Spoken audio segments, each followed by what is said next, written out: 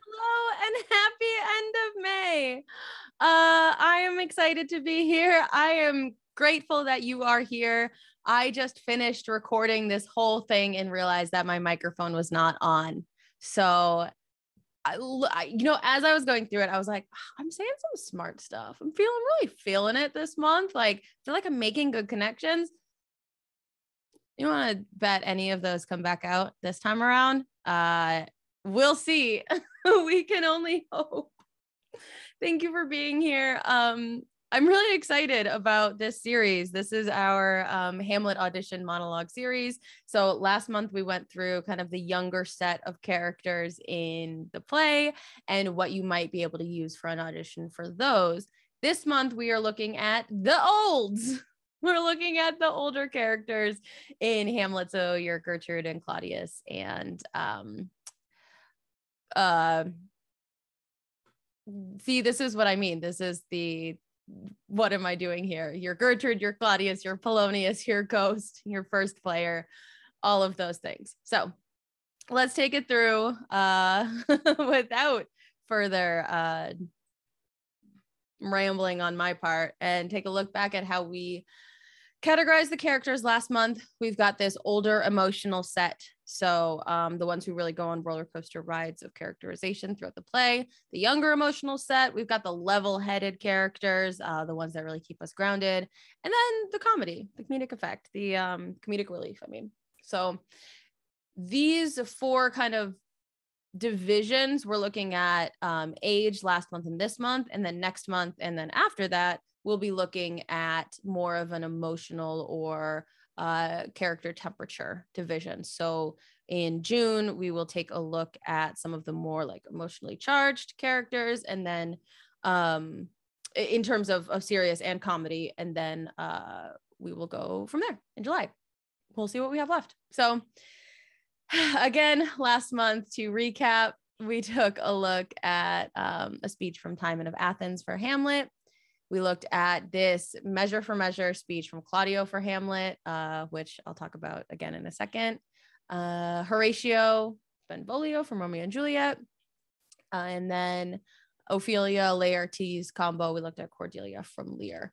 So that is what we looked at last month. Now this month we are going to start with our older characters. So for these, I was really focusing a lot more on the element of poetry that's so present in Hamlet, the way that the words hang on your tongue, and the way that all of these characters revel in the words that they're saying. And I think that's something it's one of the reasons that Hamlet has persisted for so long as one of the best.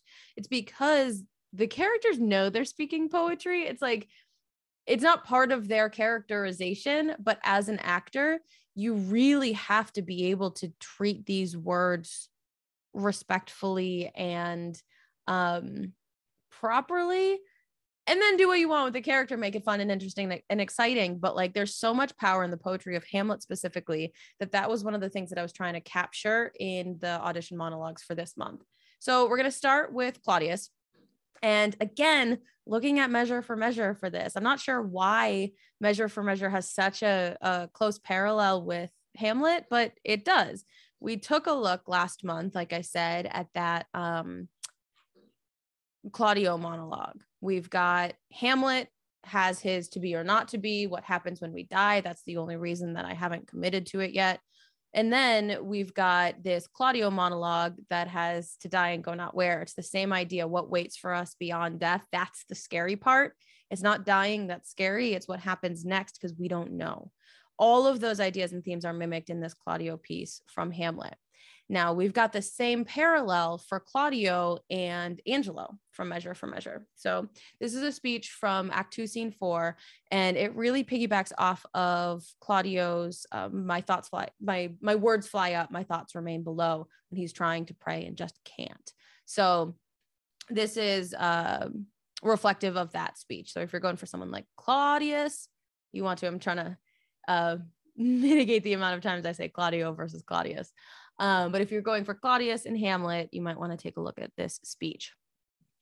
When I would pray and think, I think and pray to several subjects. Heaven hath my empty words, whilst my invention, hearing not my tongue, anchors on Isabel.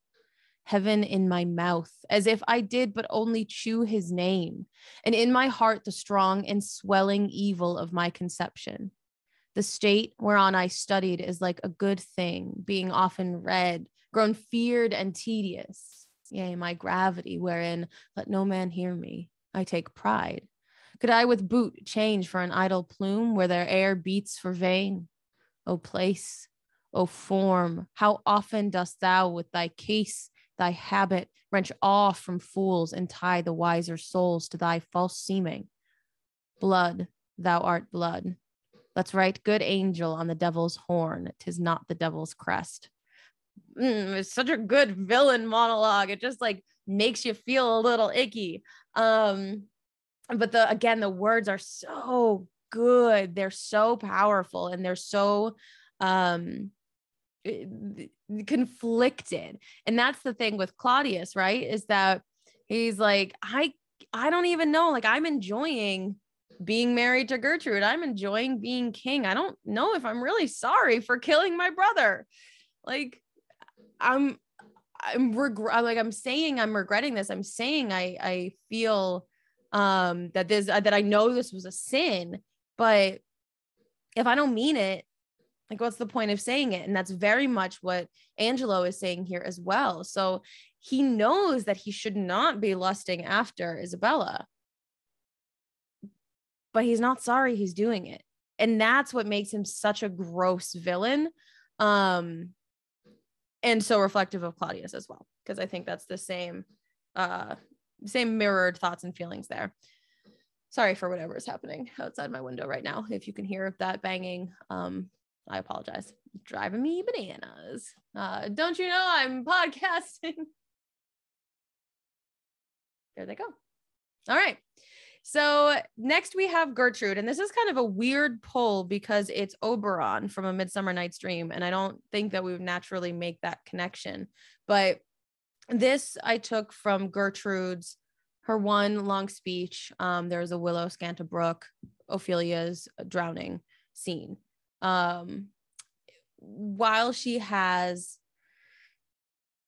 a different purpose for the monologue than this does, I think that there is a lot of similarity to just the language in this speech. So the description, Gertrude's speech is really centered on description and the flowers and the imagery of this place. The death is almost the death is secondary to the beauty of what she's describing, which is what makes it such an interesting speech to think about characterization wise, because how do you treat that? But it's another conversation for another day. So we have from Oberon this speech where, again, intent is very, very different. The actual purpose of the speech is for something quite nefarious. But who's to say that what Gertrude has done isn't in a similar vein? Really, I just took it for the poetry and the language parallels. So Oberon says, I know a bank where the wild thyme blows, where oxlips and the nodding violet grows, quite o'er-canopied with luscious woodbine, with sweet musk roses and with eglantine. There sleeps Titania some time of the night, lulled in these flowers with dances and delight.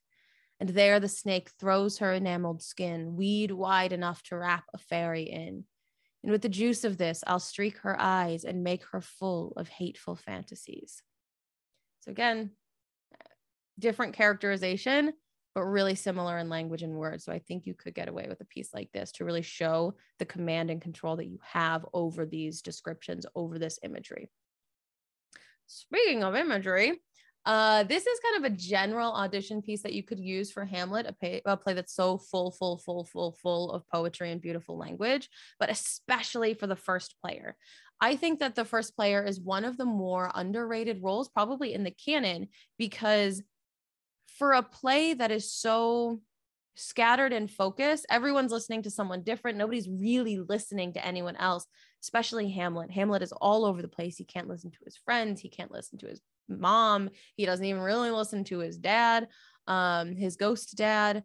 But when the first player starts to speak about Hecuba, that's it. Hamlet is laser focused. There's nothing that can break him from that speech. And he's so moved. So I wanted to find something that had power and control and command. It just needs you to stop and listen. And this sceptered isle, that speech is quite done, but I'm not sure it's ever done in this type of context. So from Richard II, Act 2, Scene 1. Methinks I am a prophet, new inspired, and thus expiring, do foretell of him. His rash, fierce blaze of riot cannot last, for violent fires soon burn out themselves. Small showers last long, but sudden storms are short. He tires betimes that spurs too fast betimes. With eager feeding food doth choke the feeder. Light vanity, insatiate cormorant, consuming mean soon preys upon itself. This royal throne of kings, this sceptered isle, this earth of majesty, this seat of Mars, this other Eden demi-paradise, this fortress built by nature for herself against infection and the hand of war, this land of such dear souls, this dear, dear land, dear for her reputation through the world, is now leased out. I die pronouncing it. Like to a tenement or pelting farm, England, bound in with the triumphant sea, whose rocky shore beats back the envious siege of watery Neptune, is now bound in with shame, with inky blots and rotten parchment bonds. That England, that was wont to conquer others, hath made a shameful conquest of itself. Ah, would the scandal vanish with my life? How happy then were my ensuing death. One thing I love about this speech is that it really makes you chill out. It really makes you, it forces patience from the speaker. And I think it also forces patience from the audience too, to really be drawn in and let themselves listen to these words. And that's something that the first player specifically needs, but every character in the show needs to be listened to by the audience, if not from each other. So I think that using this as a piece of power, and just as a piece to prove that you have command over this language that is so difficult and so beautiful, I think it's a really good choice. I think it's hard to bring that calm command, but if that's what you're going for, if you're going for one of the adults in this play, one of the older generation, I guess, you really do need to have this behind your belt, I guess, or as your foundation. So I think this is a really great speech, and I think it would be really effective. Last, but certainly not least, we've got Daddy Polonius up in here. So Polonius is such a funny character because he's full of advice. He's full of rambles. He's probably well-intentioned, but like also he throws his daughter into the middle of like a royal manipulation thing. So not great. He spies on his son. Not great.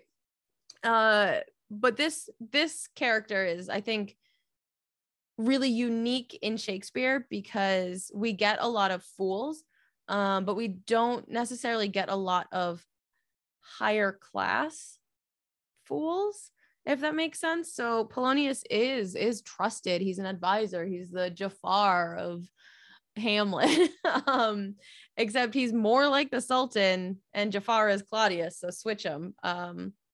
But yeah, he's bumbling, he's funny, he's meant to be laughed at, he is a clown, but he has so much power over the other characters that it's hard to find something that he's not trying to be a clown, he's not trying to make wit. So it can be hard to find something, but I have the perfect piece for him because luckily we have a character that very much mimics Polonius, although way better, in All's Well That Ends Well. And this is the Countess. So the Countess is Bertram's mother, but also Helena's adopted guardian, I guess. And I just imagine the Countess played by Dame Maggie Smith. Just if you've seen the Dowager Countess in Downton Abbey or anything like that, she just has this biting sophistication.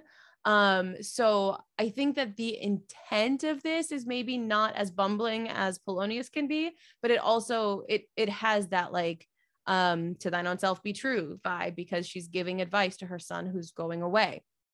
She addresses her daughter, she addresses her son. It's very reminiscent of Polonius in that scene where he's giving all of this advice. So it is a perfect piece if you are going straight for Polonius. In 1:1, she says, "No more of this, Helena. Go to, no more, lest it be rather thought you affect a sorrow than habit. If the living be enemy to the grief, the excess makes it soon mortal. Be thou blessed, Bertram, and succeed thy father in manners as in shape. Thy blood and virtue contend for empire in thee, and thy goodness share it with thy birthright. Love all, trust a few, do wrong to none. Be able for thine enemy rather in power than use, and keep thy friend under thy own life's key. Be checked for silence, but never taxed for speech. What heaven more will that thee may furnish, and my prayers plucked down fall on thy head. Farewell, my lord. 'Tis an unseasoned courtier. Good my lord, advise him." So kind of different, there's some redirect of attention in this speech, which I think would be really interesting in an audition room, to be able to kind of have those several points of focus. Obviously, this love all, trust a few, do wrong to none. Be able for thine enemy rather in power than use. Keep thy friend under thine own life's key. Be checked for silence, but never taxed for speech.